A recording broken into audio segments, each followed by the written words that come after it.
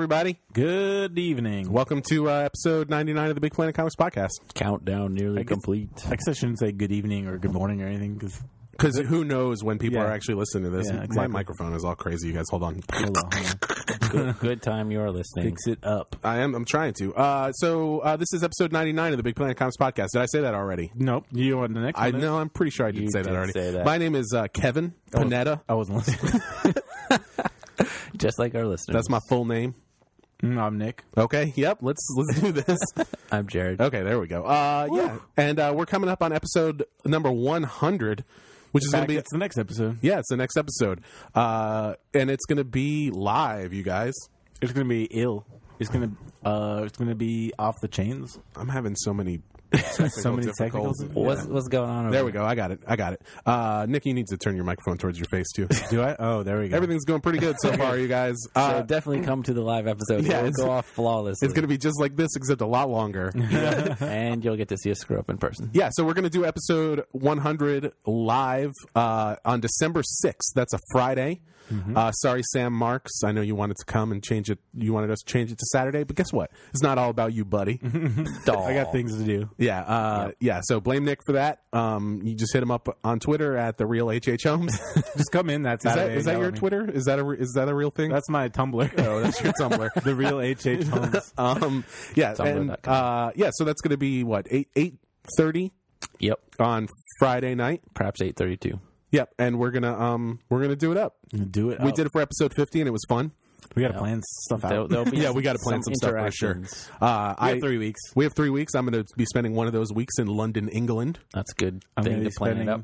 Yeah, that's. Kevin's going to research. I am. I'm going. It's my wife's birthday. She's a Hooray. huge Doctor Who fan, and we're going for the Doctor Who 50th anniversary. There you go. nice. So that's pretty nerdy vacation. I'm going to be spending part of that one of those weeks in Tennessee. Tennessee. We'll see how that goes. Oh, like the Arrested Development song. Yeah. Tennessee. Exactly. Tennessee. Tennessee. Is that how it goes? I have no It idea. goes like this. Tennessee. Yeah. Yeah. Nailed it. It's like that Arrested Development song, Everyday People. Every day. It's like that Arrested Development song about Michael Bluth. Is there one? I don't know. Yeah. It goes like. There's a family. Yeah. I don't even remember how the intro. Yeah, I was gonna sing it, but I do not remember either. You guys, today I sneezed like 50 times.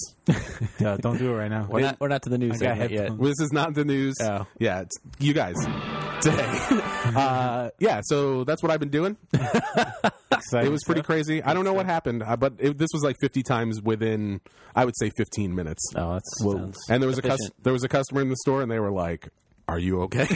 Are you okay? Do you need me to call an ambulance?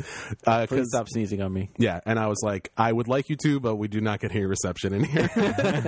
Our plan Yeah. backfires. What else have I been doing? I'm just writing all the time. Right and what? Zodiac Star Force. Yes.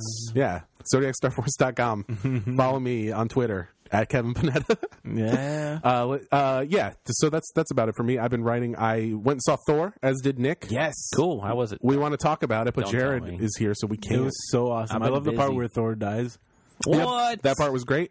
Oh, is it the Ragnarok? There was a pretty amazing funeral That in was a the great Thor funeral. movie. That was a great funeral. Wow. Like, think about the best funeral you've ever been to.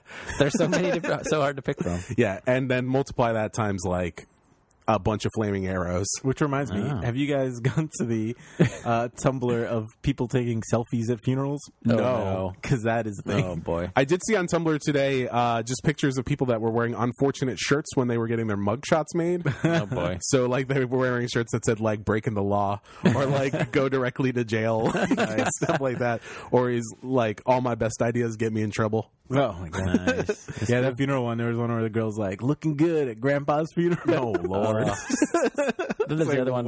What? There's a Tumblr of selfies from people like going to like see like Holocaust sites or something. Like, here I am at Auschwitz. You're just like, no. Don't. Oh, kids. I like the ones where people take, like, strippery pictures with, like, their toddlers walking Yeah, around in the those are background. great. Too. That's It's all classy. good. It's all good stuff. Tumblr is heaven. Tumblr is a magical place. Follow Nick. TheRealHHHolmes.tumblr.com. He doesn't post anything, but Nope. it's great. But I do look at things. Yep, and he does have a dungeon where he kills people. So, I guess that's what I've been up to. What do you guys been doing? What's been going on, Jared? I went to New York City and New York City. New York City.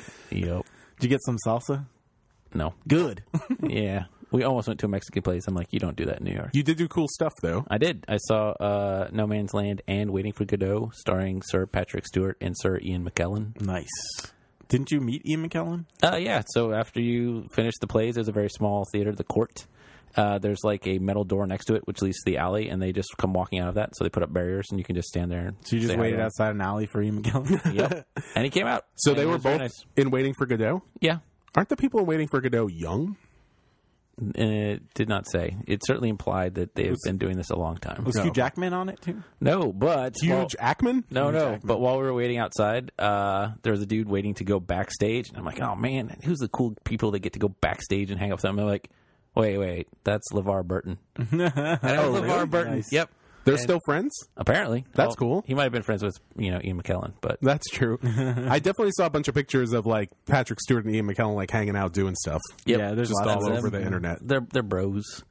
And I went to Comics Art Brooklyn, the new independent comic book festival up there, which was super awesome. Yeah, that's exciting. It was the same place as it was the last 2 years, but now it's just run by Gabe Fowler of Desert Island. Also, it was your birthday. Happy Bill birthday, Jared. Happy Thank birthday, you. Jared! That's the birthday song. Happy birthday to you.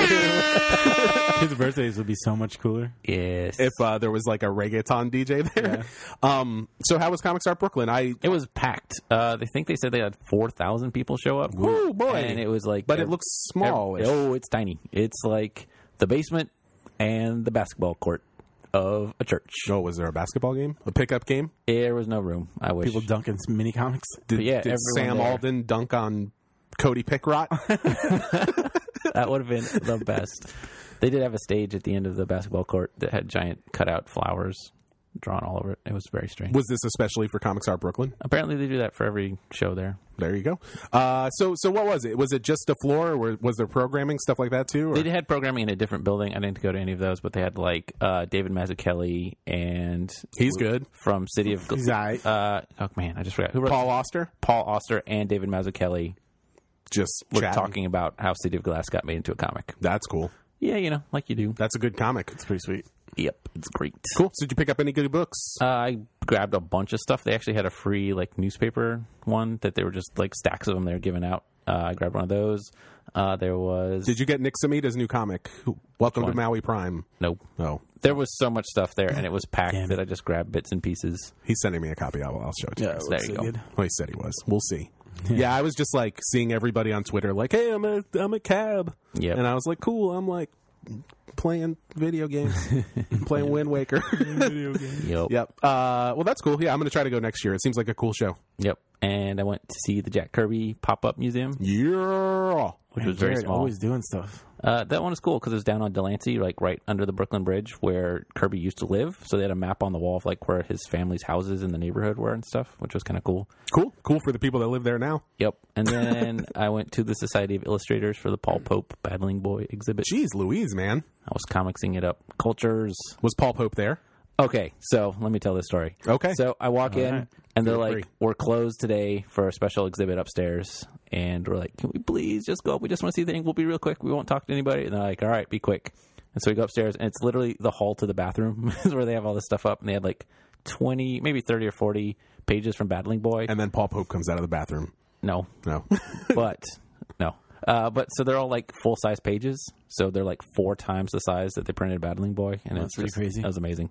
Which is the size of the French version, right? Which we should maybe I hear order. the French version is not as big. Oh, It's going to okay. be bigger, but not huge. Oh, maybe it's more like comic size instead of digest I think size. so. But anyway, it's bigger, and they're awesome.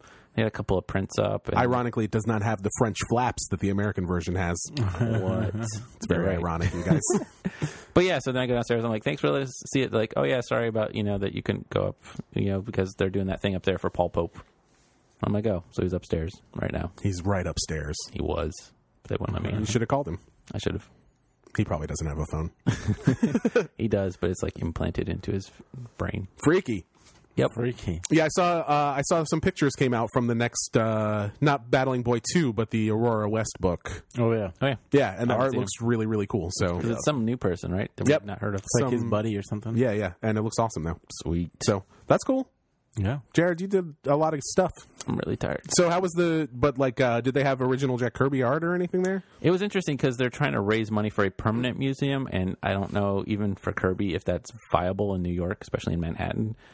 So they had, like, basically anytime they go to a convention, anyone who has original art, they scan it. Like, dealers and, like, fans will bring it up, and so they're trying to get original or copies of as many pencils as they can. So they had, like, pencils and inks and, like, the colored version. Some paintings and stuff, too. Yeah, they had a whole bunch of the paintings and stuff he did. So they had a lot to look at, but it was all copies. Oh. So That's it was still awesome to interesting, see, but yeah, it was still not very big either. But worth your money. I think it's kirbymuseum.org. Cool. Sweet. Cool. So, What's been going on, Nick? Yeah, what's up, so Nick? conversely, Jared went to New York and did a lot of things, and I had to work and did nothing. Yeah. There we go. I had to work because Jared was gone. Thank you, Nick. You beat Grand Theft Auto 5, or was that last time? That was a while That ago. was the best birthday present of all. The That was not breast working. birthday the best. present. I Also true. I did go to karaoke. That was fun. Karaoke? Karaoke. It was good. What'd you sing? I sang a little bit of Watching the Detectives by Okay. Elvis Costello. One of your fallbacks? That's one of my What one of my about favorites. Danzig. No, I didn't sing any Danzig. I did sing. Did you do Under the Sea? No, I did do Wanted Dead or Alive. It's a good song. It's a good one. What else did I do? Ricky Sambora? Ricky Sambora? Ricky Sambora. Richie Sambora. Sambora. John Bond. John Bond. That's what I call him. Yeah. JBJ. I don't remember what else I sang. I sang some other songs. Those sound like great. It gets blurry as the night. Yeah, I mean, it wouldn't be karaoke if it didn't. Yeah. Yeah. Cool. I should have made Jared go last. Yeah. He has all the stuff. He always has all the stuff. Sorry. All right. Cool. Well, you guys want to do some news then? Sure. Let's do it.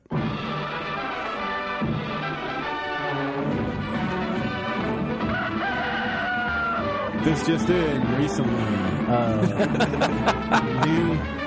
New Daredevil, Jessica Jones, Iron Fist, and Luke Cage shows headed to Netflix in 2015. Did you say nude Daredevil? Yeah, nude Daredevil. Oh, boy. Jessica Jones. How does he know? clothes. He's like, am I wearing a good outfit? They're like, you're not wearing clothes. He's got So- Sonic stuff. So Marvel made a Sonic deal Hedgehog. with Netflix, and they're going to make these 4 series. Daredevil's going to be the first one. It's being written by Drew Goddard, Which is cool. which is neat. And Drew Goddard was a writer on Buffy and a bunch of other stuff. and he directed Cabin in the Woods. He did do that. That's a good movie. And each one's going to be about 13 episodes, culminating in a Defenders miniseries, which is like all of them getting together. yeah, as the it's at a Defenders. crossover, right? Silver I don't. Surfer, And Hulk. it's going to be a miniseries, Its yeah, own separate like thing. a miniseries movie. That's cool. Which is cool because it's kind of weird because the Defenders, I guess. They've been different iterations, but most of them involve Doctor Strange and Silver Hulk Surfer, Hulk.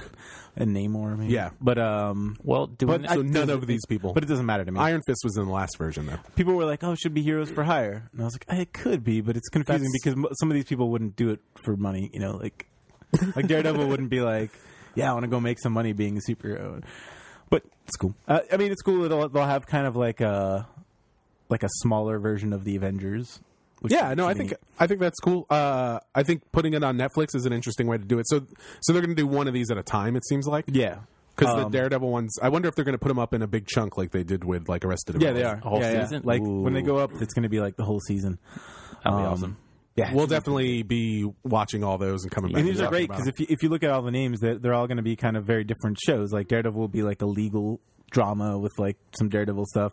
Jessica Jones will be like detective stuff. Yeah, Iron I Fist get will be confused. like a kung fu show. Jessica Jones and Jessica Drew, I get mixed up. Jessica Jones is Alias. Alias. in the Alias comic. Okay, and then Jessica Drew is Spider-Woman. Okay. Yeah. and then Luke Cage will be like a crazy like The Action Wire or adventure. something. Like, The just Wire. because he's always dealing with drug dealers and stuff. Yeah. It'll be cool. And then who knows what'll And happen. Iron Fist is rich. They'll probably all get together to fight like Kingpin in the Hand or something. Hopefully, my God, hopefully the that'd be Iron Fist thing amazing. is like has some of the kind of Immortal Iron Fist stuff in it because that stuff's Yeah. all really cool. Yeah. I'm excited about it. Maybe the end will be Shadowland.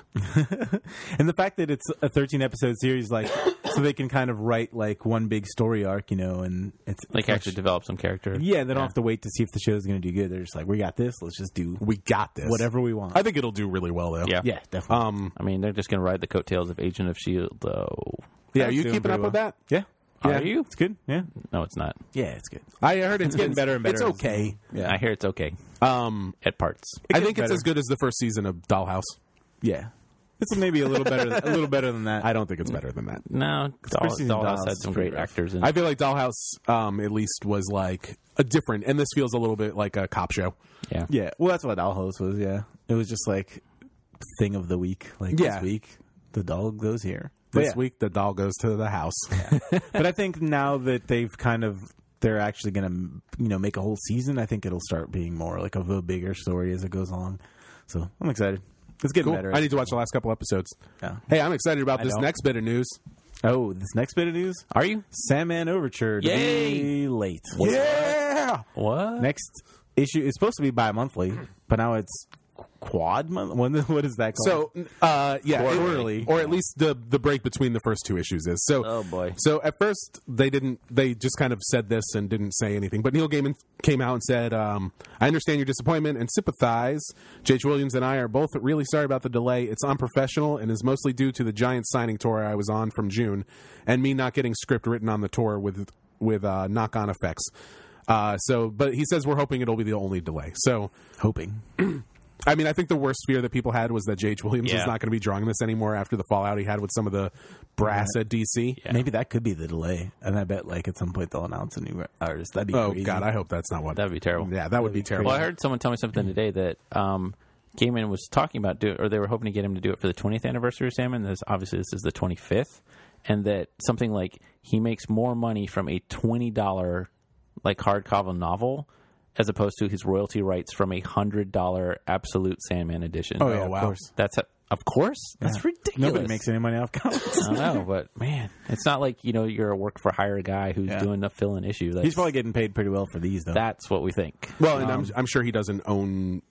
When he signed those Sandman contracts Oh, or sure. whatever, he was Whoever. he was nobody. But also, come on, But he's he was a nobody. like how long does it doesn't take that long to write like one issue of a comic? Well, I mean, it depends. I mean, it's a double size. You could write it in like a week at least. sure, but you well- want it to be good. but it also depends on it depends on what you're doing. Like I sometimes think that's true, but I'm trying to write like a 6-issue thing right now, and you hit road bumps and things Yeah, are right. tough, and you're not necessarily just writing the second issue. It's like you're writing things in the 6th issue that affect what happened. But in the this- No, second no. issue. Wait. Nick is completely right. But How long Sandman's did been- it take you to write Gang War #2? Like one day. Oh, and To save me real drawing it. Drawing it, I understand.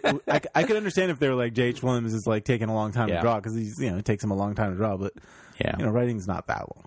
Like I he's think Neil that's- Gaiman. He's written all these Sandman characters like a million times. Yeah. He's like already into it. He's already written the first issue. Like he should be able to turn it out pretty fast. He writes like He does write like 2 novels a 500-page year. novels like every few months. He should be able to write like. But he said this should be done. He said, "Well, yeah. I mean, That's true. I kind of agree with that, but I think that's true with most miniseries. Is like they should be done. This isn't like a time sensitive thing. Yeah. no, If, Like, if, why even start it if it's not done? or if like 3 issues aren't yeah. done or It's the something. 26th anniversary Sandman. Yeah. So that's whatever. it's kind of crappy. Weirdly, I saw a commercial for Sandman Overture on TV, Oh yeah, they started doing that. Really? It's Yeah. really weird. which I thought was pretty on cable. crazy. Well, Yeah. we've seen a lot of people come in who are Gaiman fans who don't necessarily read other comics. So there's Those definitely people that kind of audience bug out me. there. I mean, it's cool that they like Neil Gaiman and they like his comics, but it kind of bug me when they just come in and they're just like, "Where's Sandman?" And like that they just walk in and say that, and then they buy it and then they leave. I'm It's like "Just look at walk- something else. Buy something else. It's like walking into a store and being like, "Hey, I haven't read a comic book in 20 years. Yeah, Right. 25. Just give me this one." It's like, why don't you read something else? You obviously like comics in some fashion. Just check it out. Well, check out something. it's similar to people say who there are people who only buy like Wolverine comics. That's true. And it's like if there wasn't a Wolverine comic for 25 years, Yeah. those people would be coming out of the woodwork. Oh boy. strange. Well, we'll see when Origin 2 starts. Yeah. You'll get some of the people like that who haven't read a comic since Origin 1. Strange. Speaking of, should we skip to a few news items ahead? Sure. Speaking of Wolverine and the X-Men is ending. What? What about all our Wolverine fans? Sad, but well, there's other news also. A new Wolverine series is starting. Hey. So, I mean, that's not really a new Wolverine series. So Wolverine and the X-Men is ending. But Amazing X-Men just But Amazing started. X-Men just started, and that's pretty much Wolverine and the X-Men. Yeah.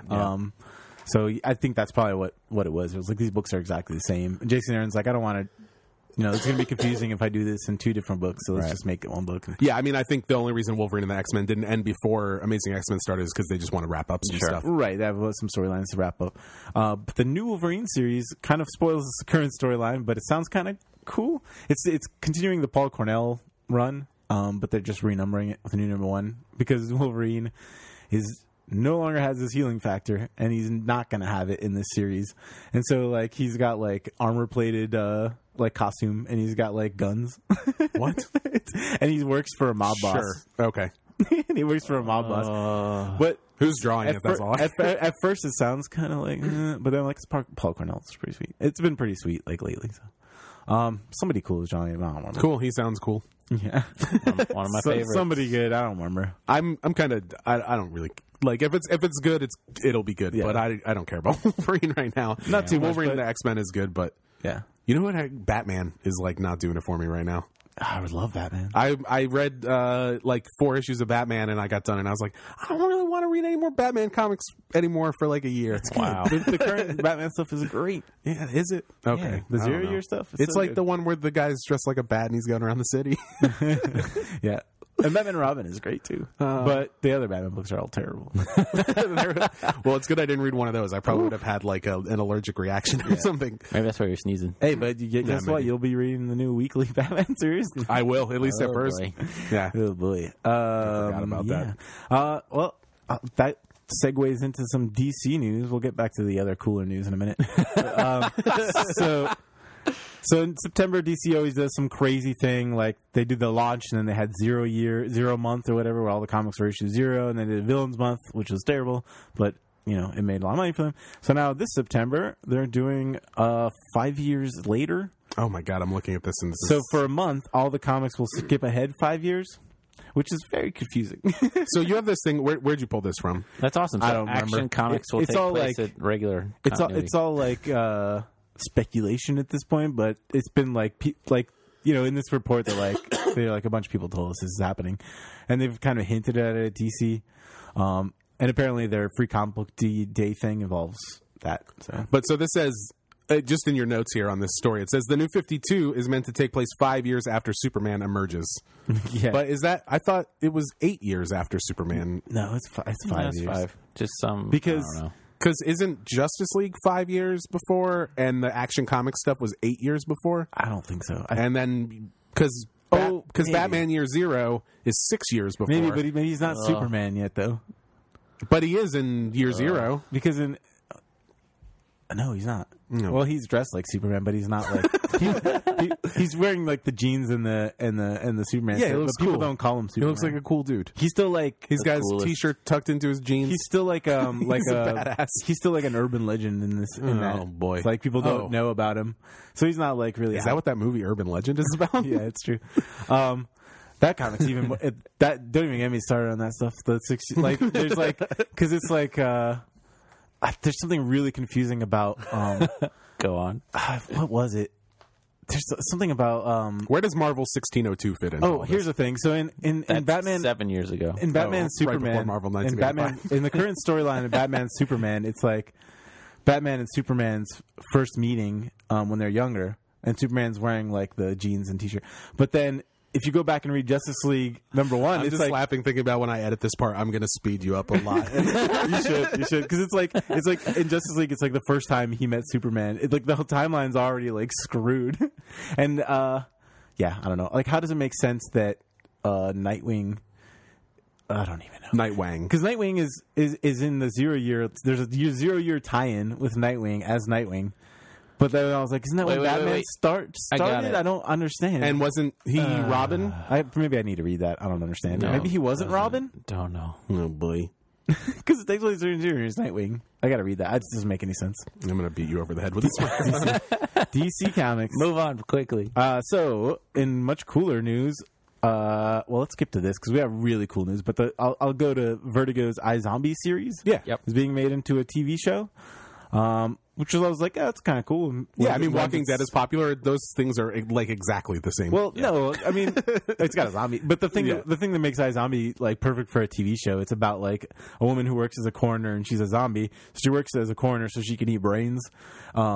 but when she eats the brain, she like inherits all the people's memories. So like that's obviously like instantly a TV show. It's so like just get somebody's memories and have to solve like a mystery. It's like Dexter meets True Calling. yeah.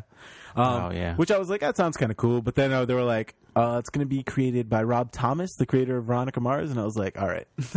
And Super sweet. 90210. Yeah. Did he create the new I 90210? don't think he did. Didn't he? He was in Matchbox 20.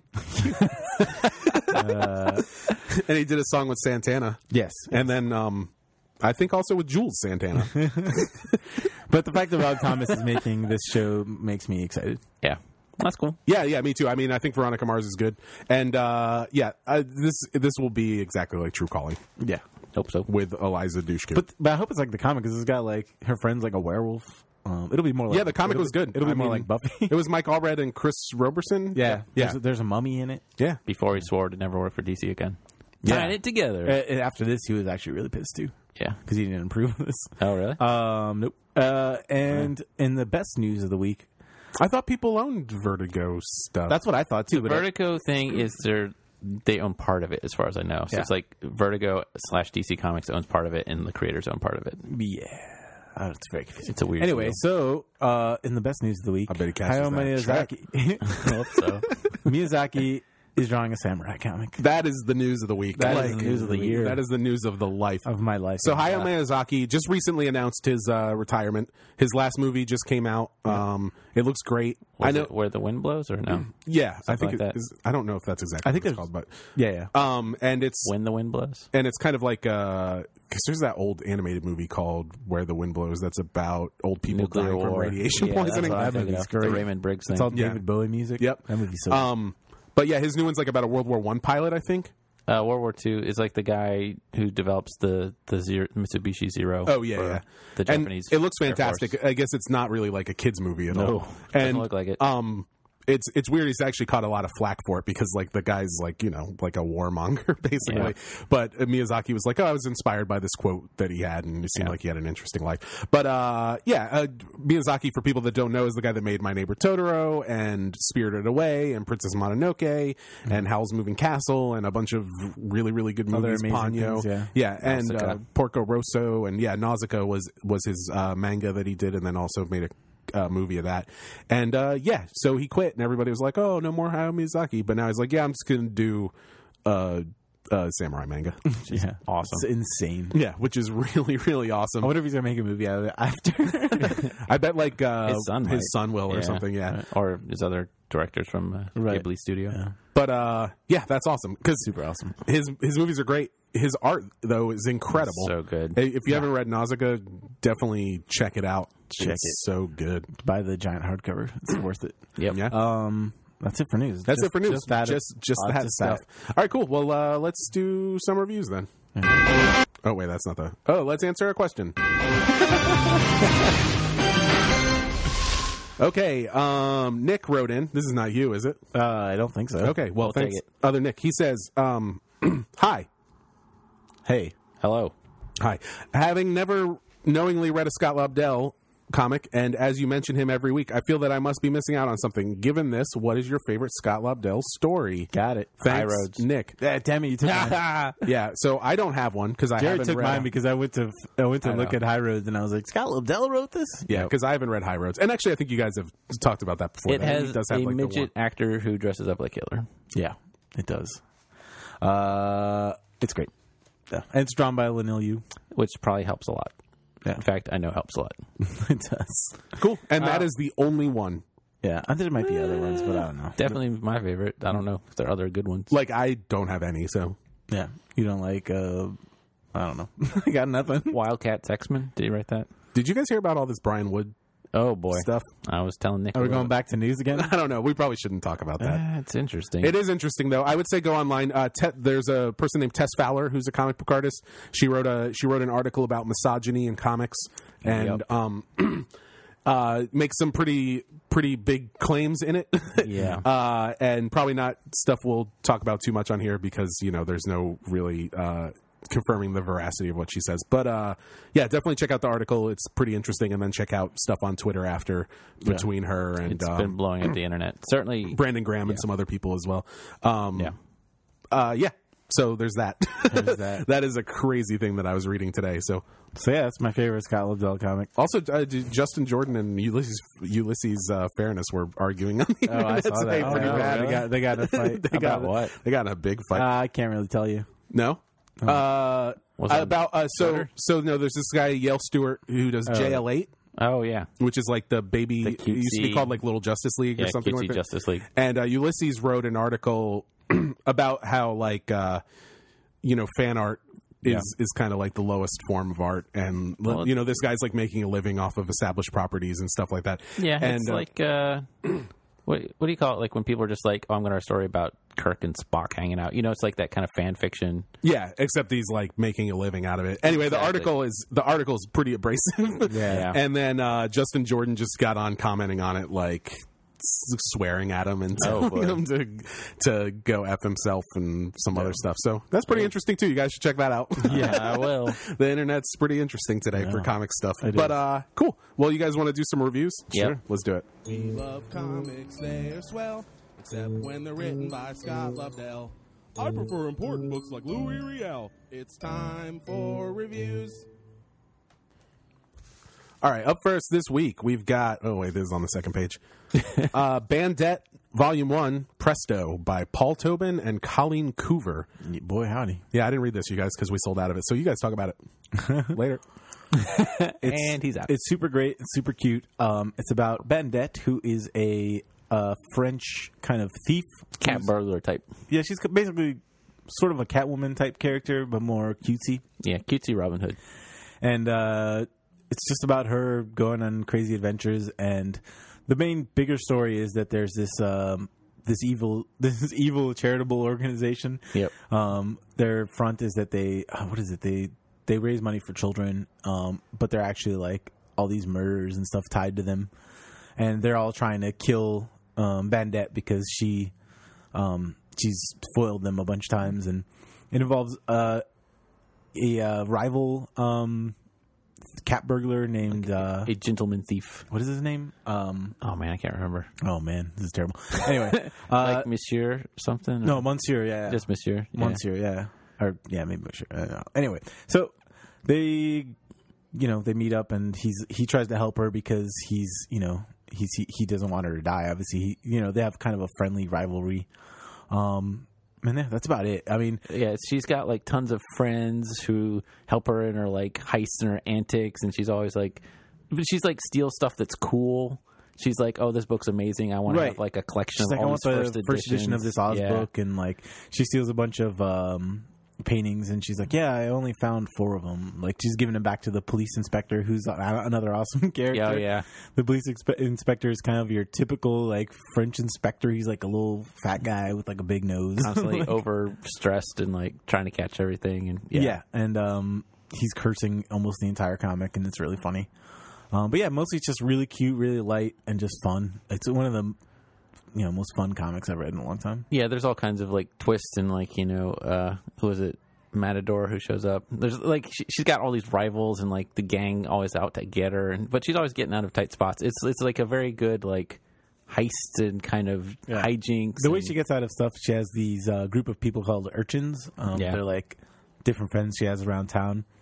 And the way they help her is really funny. There's like one sequence where she's running away from somebody on a bike, and the one guy delivers like Thai food, so he dumps a bunch of Thai food, and the guy's chasing her slide on it. Yeah, it's like that. Just like everyone, it feels like one of those old like 40s or 50s movies where just like people are slipping on banana peels and stuff, but it's cute and adorable. And the only weapon she has is like a spray can of like knockout gas. Yeah, which she uses a It's lot. really funny. Yeah. And Colleen Coover obviously is completely amazing. She's done what was that monkey comic, Banana Sundays? Yeah. Something like that. And then she did a bunch of Small comics. Favors, which were also cute and great. But this one, she's like kind of a painted style. Like Kevin, what would you call her style? I didn't see it. I didn't see it. Very It's helpful. it's very painted. It's very like watercolory. Yeah, and watercolor. It's good. What was the other book that we reviewed one of her books on the show? Gingerbread Girl. Yeah, that was great. Which I think Paul Tobin also wrote. Yep. Cool. And Back was to it, you guys. Great. So, yeah, it was great. That's it. Next up. Next up, hold on, let me see what order we want to do these in. Next up, we've got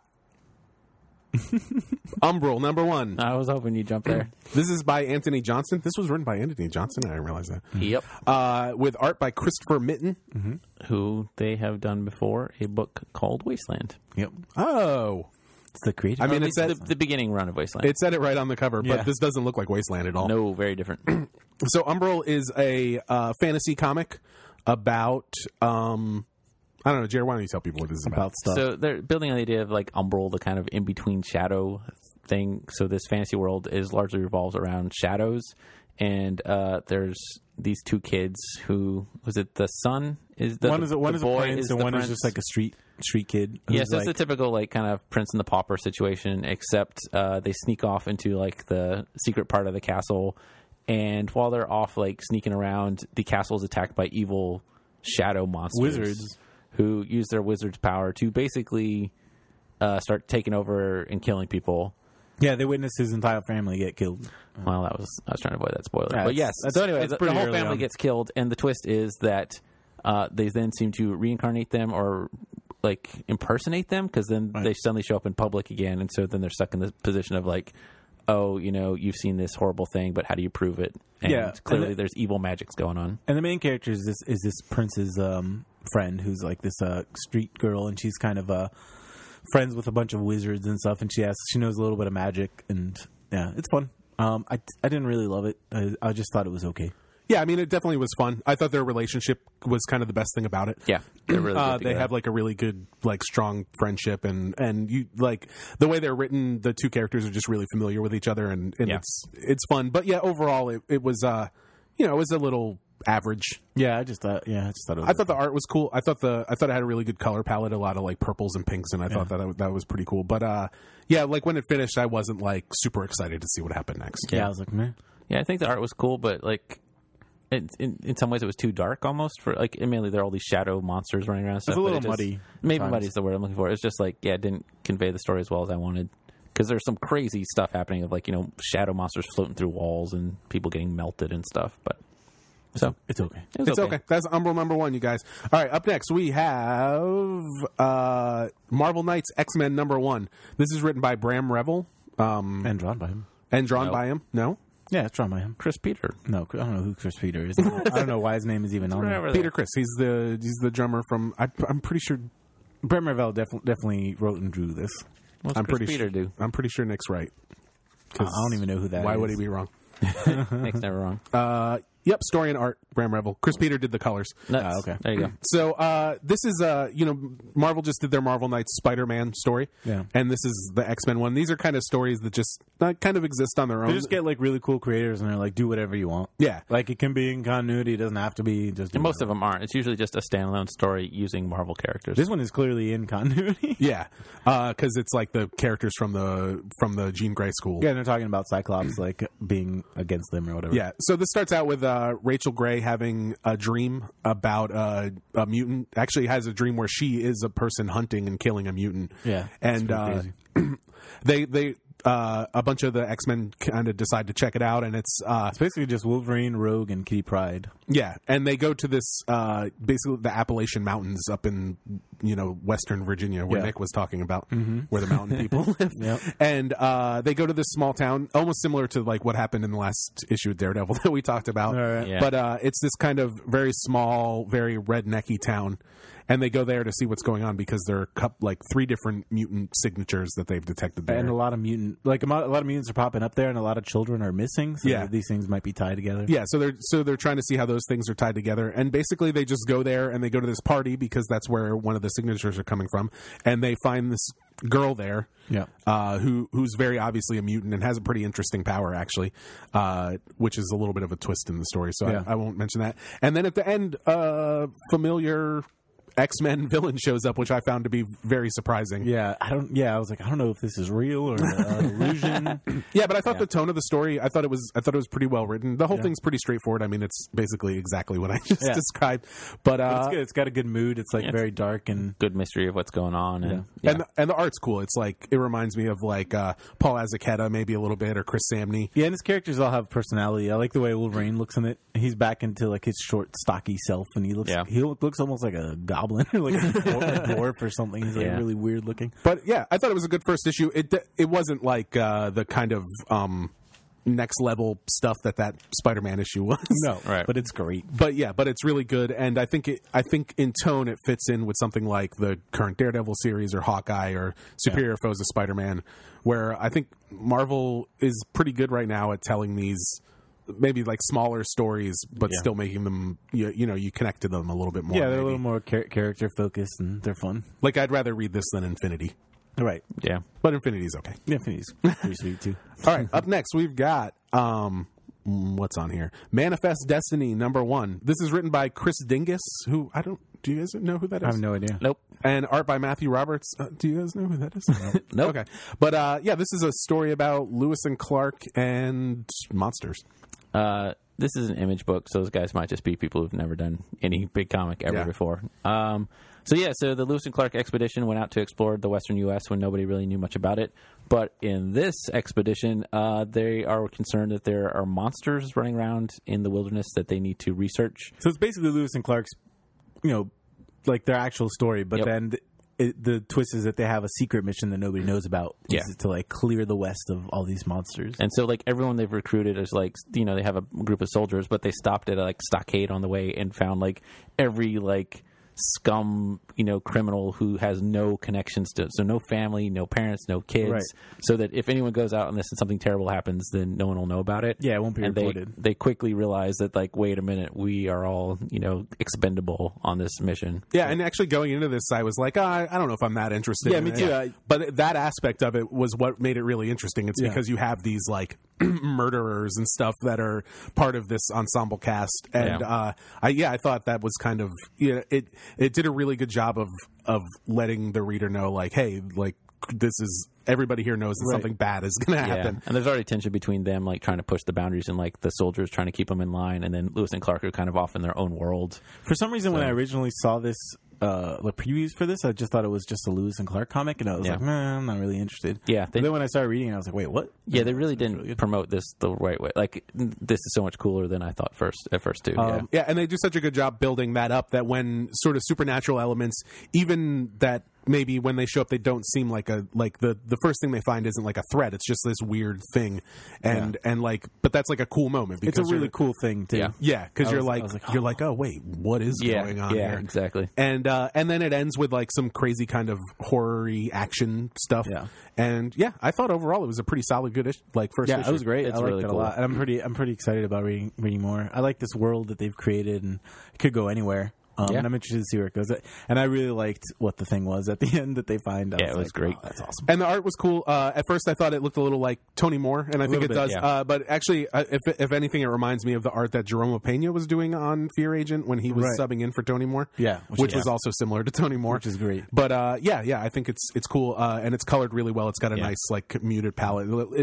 I think it's digital, but it looks like watercolors, and it looks cool. And there's a lot of cool mysteries. Oh yeah, like the arch. Yeah, Is they that- find an arch that's basically like the arch the in, St. like, Louis the arch, St. right? Louis arch, but like covered it's covered in grass. vegetation, yeah. It's really strange.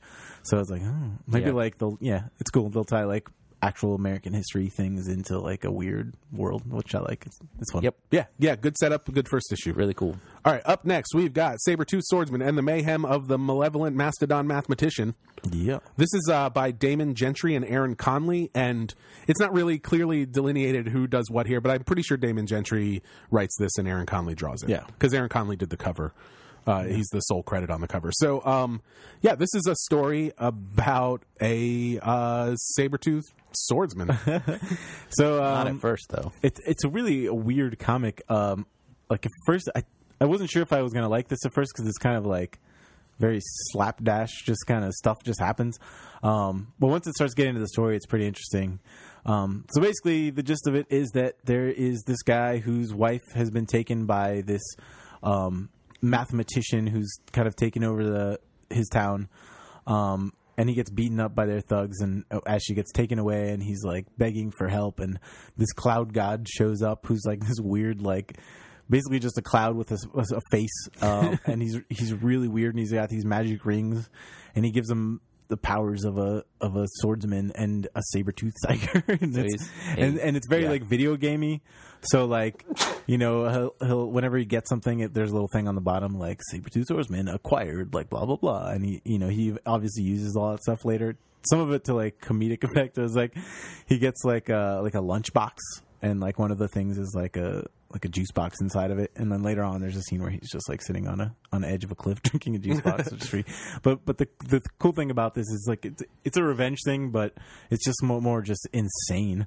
It's just an excuse for him to like fight crazy things, and a showcase for the art basically, because the art is all it's kind of I don't know, like Brandon Graham mixed with I don't know, Paul Pope and the art with like the detail of like, I don't know, Jose Reaper, like I mean it's got a looseness detailed. to it that I think maybe is like Paul Pope, but then there's a cartoonishness to it that reminds me a lot of Jeff Smith actually. But it has these crazy page layouts and stuff too that in parts of it almost it reminded me of Habibi by Craig Thompson. But all way crazier than that. This is a very fantasy world with all these monsters and stuff, but the design of everything's fantastic. And I thought that the writing was fun, but that it kind of the story wanders a lot. Most of it's just like he goes here and fights this thing, and it's like gets closer and closer, and then fights this thing. And like some of those things are great, and some of them are just like, okay, this is like a weird 2-page thing. But it all comes together pretty nicely at the end. I thought I had a pretty kind of hilarious resolution, insane. And the art, like, to me, is incredible. It's really good. Like, I love the art. This is in black and white. I felt like if it was colored, it would be a lot better. Do you think it's a little too busy in black and white? Too much happening. Like, he has a few panels where it'll be like the saber-tooth swordsman leaping at someone, and it's just him against, with a few details against a white background, and it's so much clearer. Like, we're not communicating how detailed. Like, there are panels where every inch of it has like lines all over it, showing bit of James Stokoe, maybe. Just like if Stokoe was in black and white, like some of it I just think wouldn't come across very well. And I think this is the same problem. Like if you had like some color to like delineate the depth and pop out some of the stuff, I think it'd be a lot stronger. It's not like a Jeff Darrow where he uses a fine line. Like exactly, he has a thick line like a James Stokoe. So it's not like it's like Jeremy Bastian's stuff is really busy. The guy that does Curse Pirate Girl, and it's in black and white, but because it's maybe a little sketchier and he uses a lot of cross hatching and stuff it's a little easier to tell what's going on. But I can see that. But at the same time, the art is so energetic and like dynamic that it's so fun to look at. If you actually, I wonder if it's just not perfectly suited for like storytelling, because the storytelling can be clunky in this. Yeah, this is like amazing art, but it kind of almost is not appropriate for comics. Like it's so. Like each of these panels could stand alone as like a painting, just like a single art object. There's so much happening. It's great, but it is cool and worth checking out. I think worth taking a look at for sure. All right, up next we've got. I've been jumping around so much I don't know which one to do next. Strange Tale of Panorama Island. This is based on a novel by Itagawa Rampo, and but this is. Then adapted and drawn by Suihiro Maruo, who doesn't actually have anything in print right now, but he's a great Japanese artist. He has another book called Mr. Arashi's Amazing Freak Show, which is definitely worth checking out. I want to read that. But it's like $80 if you want to buy it or something. I've got a copy at home. You can I want to read it when we go play wrestling video games after this. Yeah, this book was incredible. Yeah, this book is incredible. So the basic plot of this is it's about a writer.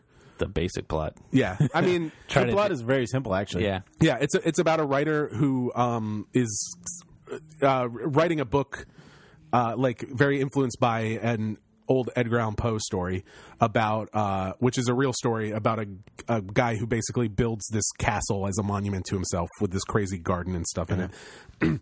But then he finds out that an old friend of his has just recently died, and when they were friends when they were younger, they looked identical to each other. So someone who knew both of them comes to him and is like, hey, this guy died, and you guys were basically like twin brothers, and even though he's super rich. Yeah, and he's super rich.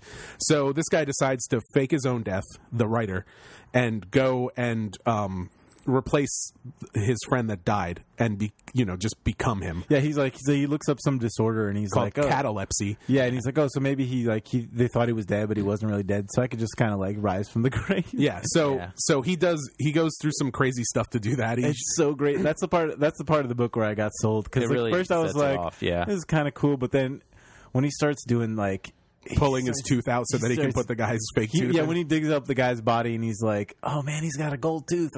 Yeah, it's great. It's so you see just how far he's willing to go and how kind of detached from reality he already is. But it's so like hilariously dark. Yeah. Well, Maruo's other stuff is like that too. So, but basically the main thing that he wants to do is he wants to build this place called Panorama Island. Yeah. And so he takes all the guy's money, he sells most of his assets, and he puts it all into, he's telling people that he's building this amusement park on this island. It's basically not unusual, but it's... So that's what he tells people he's doing. And but what it really is this sort of bacchanal, crazy fantasy world. Yeah, it's a giant sex island. Yeah, it's like a hedonistic paradise, basically. Yeah. That's this crazy... I don't want to say too much about it, about the panorama stuff, because that's all really cool.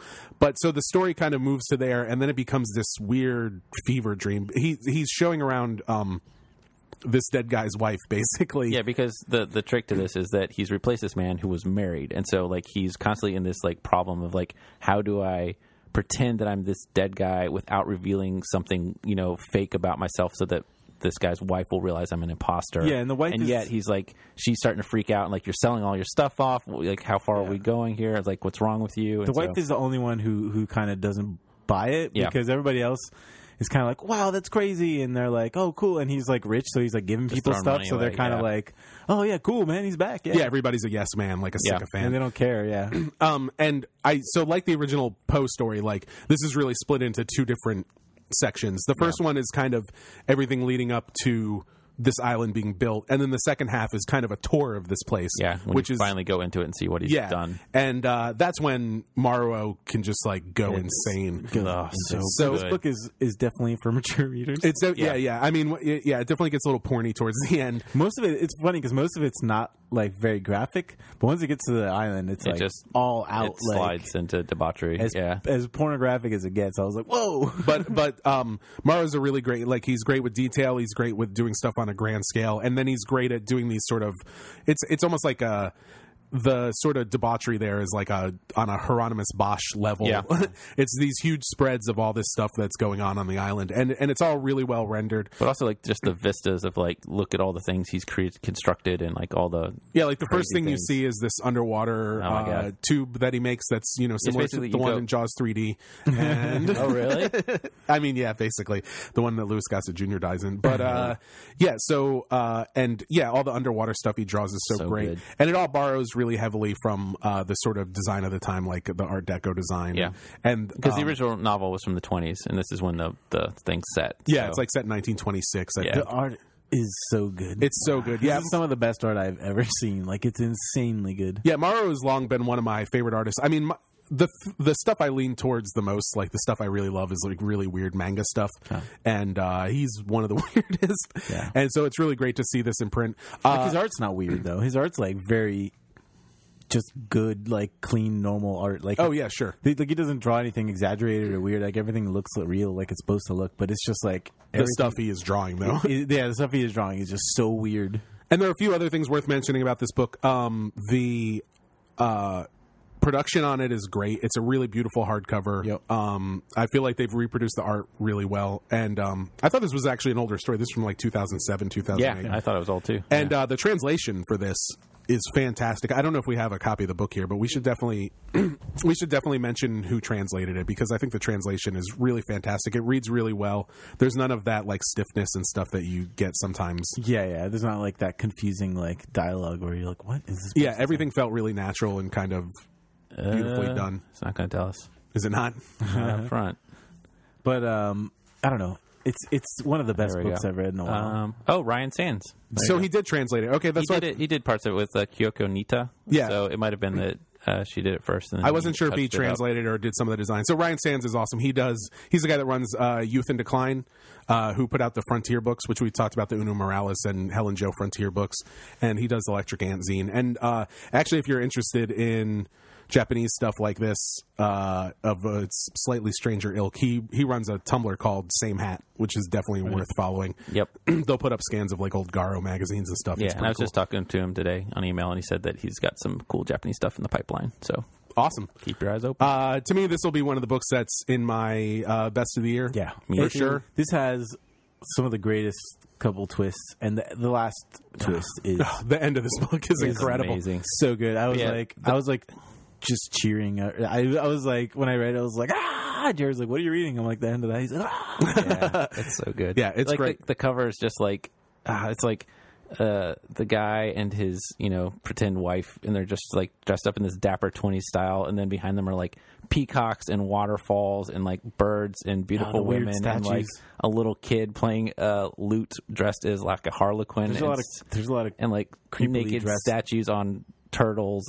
It's amazing. There's a lot of dwarves with creepy masks in this. Yep. It's really, Yeah. really a lot of weird giant- stuff. Well, this book is really tame compared to his other stuff, to be Yeah. honest. I like if you can find it online. If you end up reading this and liking it, Mr. Rashi's Amazing Freak Show is around on the internet. Like you can I find wanna it check and it read it, and that's great. And his other book, I believe it's called Infernal Gash, is you can still buy that off Amazon and stuff. We should get some copies in the store because it's Okay. pretty amazing. Yeah. So usually we try to save the best for last, and By the way, it was. highest recommendation. Yeah, this is definitely our highest recommendation. It was kind of a toss-up this week, though, because Yep. this next book is incredible. Yes, So this is called Hip Hop Family Tree, Volume 1, 1970s to 1981. This is by Ed Piskor. This is a collection of the strips that he's been serializing on Boing Boing. And... God, so a lot of times it's like, I read a webcomic. What's the point of buying the book? But this book is amazing. It's huge. It's like Treasury size, like if you Yep. know the old Treasury books. And So it's like 9 by 12 or 10 by 15. yeah, It's huge. Whatever the bigger one is, that's Yeah. probably what it is. Did we sell out of it? Yep. Oh, we sold out of it. We'll get more next We'll get week. more next We week. got one copy still at the other store. Yeah, so this is exactly what it says. It's a history of hip hop from the 1970s to 1981. So the best thing about this is not only is it at this huge size, but he draws it in the style of a comic book from the late 70s or early 80s. So it's got that offset color, 4-dot color printing. So it's all, I don't know. Yeah, similar to if you've seen like some of Jim Rugg's stuff, like Yeah. Aphrodisiac. Yeah. But yeah, so basically he just goes back to, he has an extensive bibliography at the back. He has an index of like 200 early hip hop people, luminaries, and even from the smallest person to the biggest people of the time. And he just does it chronologically. He's done a huge amount of research and just says, these are the people who first started doing this kind of music. This is who influenced them, and then this is what happened. It's And insane. just like Anything you- panel after panel of like, and then this person did this, and then they went to this party, and this person heard them, and they went and stole some speakers and put out a show, and then that guy said, "Let's team up." And it's Pretty amazing. much anything you'd ever want to know about the history of hip hop, Yep. you will get from this book. Like how certain speakers came about, like how scratching started, how like who everything. came up with the term hip hop? Like, where did people live? Who influenced who? Who first started coming out to like promoting it to the outside? And it's very honest. Who recorded the first album? Like, who stole lyrics from who? It's, Right. Yeah. It's very honest. Like nobody, like a lot, like a lot of these people are not portrayed in like a very good light. Yeah. But at least not personality wise. But music, is the key here, and it's just incredible, and how it spreads and gets bigger and bigger. And like I didn't realize how small it was when it started. I didn't realize that they were just doing it in kind of like it starts in It's just the Bronx. parks, like people in parks Yeah. just setting up things and mixing sounds together. Yeah, so that's that's what's interesting. It's not like the kind of, it doesn't start with like the Sugar Hill Gang or whatever. Yeah. No way. It basically starts with guys who figured out that if you use two turntables and you're like a party DJ, you can use the same record and you can just loop a beat so people can dance to it. And then those guys started becoming so popular that they started having sort of hype men, MCs, that would talk over what they were doing and get people Because hyped they were up. so busy doing cool tricks with all their records that they didn't have Yeah. time to like sing or talk anymore. So there was this kind of, this kind of language that had become popular with like radio DJs and stuff in the 70s. So people were doing stuff similar to that, and then that kind of evolved into rhymes and stuff. I thought one of the most interesting things was like guys like Grandmaster Flash, who were like, once this stuff started getting popular, record labels started showing up, and he's like, well, why would people want to listen to like what we do at parties? You know, this is like this is just what we do to get a crowd hyped. Yeah, it's also like you have to be there. You can't just listen to it on a record. And so the funny thing, he's like, they make the album, and he's like, I'm not on it. You guys just rap or whatever. Yeah, because they were just using samples, and so they weren't able to actually do anything. I thought that was cool too. They were talking about some of the early musicians that were doing like the backing tracks, like Pumpkin and His Friends is like the main one that's on a bunch of the tracks. Yeah, but there's a part where I can't remember who's in the studio recording. It might be Spoonie G, but he's like, you know, he's rapping. He's like, you know, throw your hands in the air and wave them like you just don't care. And the engineer's like, who's he talking to? He's talking to me. Yeah. And the guy's like, it's a rap thing. Yeah. One of the best things Pisker does in this, I think, is just by its very nature, it's broken up and very episodic because it's like, oh, we're talking about this guy and talking about this guy. But I think because all these things are happening at the same time. And so there's a lot of overlap. But when he manages to sort of weave the narrative together. Or when something happens and he's like, you know, you already know about this. You already know about the Treacherous 3, so we're moving into like some other thing that's happening with Kool Moe Dee or whatever. Yeah, it's weird. It's weird. It was funny, like, because I knew like some of these names, you know. Yeah. And whenever they popped up, it was really interesting, like where they popped up. Like I was like, oh, Kool Moe Dee was like with this dude, and I had heard of the Treacherous 3. Yeah. And I know Kool Moe Dee and I know Spoonie G. I don't know L.A. Sunshine, but I didn't know that they were the Treacherous 3 and they were in a group together and stuff like that. And I didn't know how like Sugar Hill Gang came together because that's really funny. Yeah, that whole scene is fantastic. It's just like it's basically like a label. Who's the big guy? Like the main guy. Oh, I can't remember the names. Yeah, there's so many names in this. It's hard to keep track. But basically, like he gets like overheard in like a pizza place that he works at, and somebody's like, "Hey, you want to make a record?" And he's like, "Sure." And they're driving around, and some guy's like, "Oh, I can rap too." And they're like, hey, "Get in the limo." And then one other guy's like, "I can do it too." And they're like, "I don't know. We already got two guys." They're like, "Oh, let's hear you." He's like, "All right, you're great. Let's do it." And they're like, "Let's make a record." And it's like how Sugar Hill Gang comes together. It's really weird. And who's always in the background? The little kid. Is it Run from Run DMC? Yeah. Well, so one of the best characters in this is Russell Simmons. Oh, Russell Simmons is the best. And, Lisp. Yeah. And Run was like doing DJ stuff in like the 70s. It's crazy. Right. So young. And Jazzy Jeff shows up. And there's like little bits of foreshadowing of That's people what I that are meant. going Like to come Run later too. There's this kid, and he's always like, "Oh, put me on the record." And they're like, "Go get your diploma from school." And when you have a backup, I'll let you on it. And that's it. This whole book, he never does anything. You just know you're waiting for that moment when Run DMC is going to form. Or they're just talking about like, and then this kid was listening to this, and that was Notorious B.I.G. Yep, who will be around later, or like Dr. Dre is in it as a little kid too. Yeah, and then like I want to see more of this. I was like I kind of know where it goes, but I'm like, I want to know like how this like it just fills in how so it much. happens. Yeah. Like it's so detailed. It's insanely detailed. Yeah, like you know every single thing that happened in this time period. Yeah, and I feel like I knew a lot about a lot of this, and especially as it gets a little later, I definitely know more about like the sort of Run DMC, and I know a lot about electro, the electro stuff from like 83, 84, 85. But but they do stuff that'd be like, oh, at the same time in Connecticut, and you're like, huh? Like, and it goes to the Connecticut rap scene, and then down to like Georgia, and like as it spreads. And I didn't know the Blondie stuff either. Oh yeah. Blondie. Like when Blondie's like, hey, Fab Five Freddy, here's Meet the Clash. Yeah. Like, wait, what? That panel is really funny. The way the what? Clash are drawn is hilarious. I was like, what just happened? Well, yeah, because that's what kind of all this leads up to is like Rapture, the Blondie rap song, which was probably one of the, even though it's not a very good rap song, probably one of the biggest breakouts. things. But no, like they had the scene after that where Fab Five Freddy's in the car, and he's like, "What?" And he hears it play on the radio. He's like, "I thought they were just joking for me. I didn't realize they were recording that to put on an album."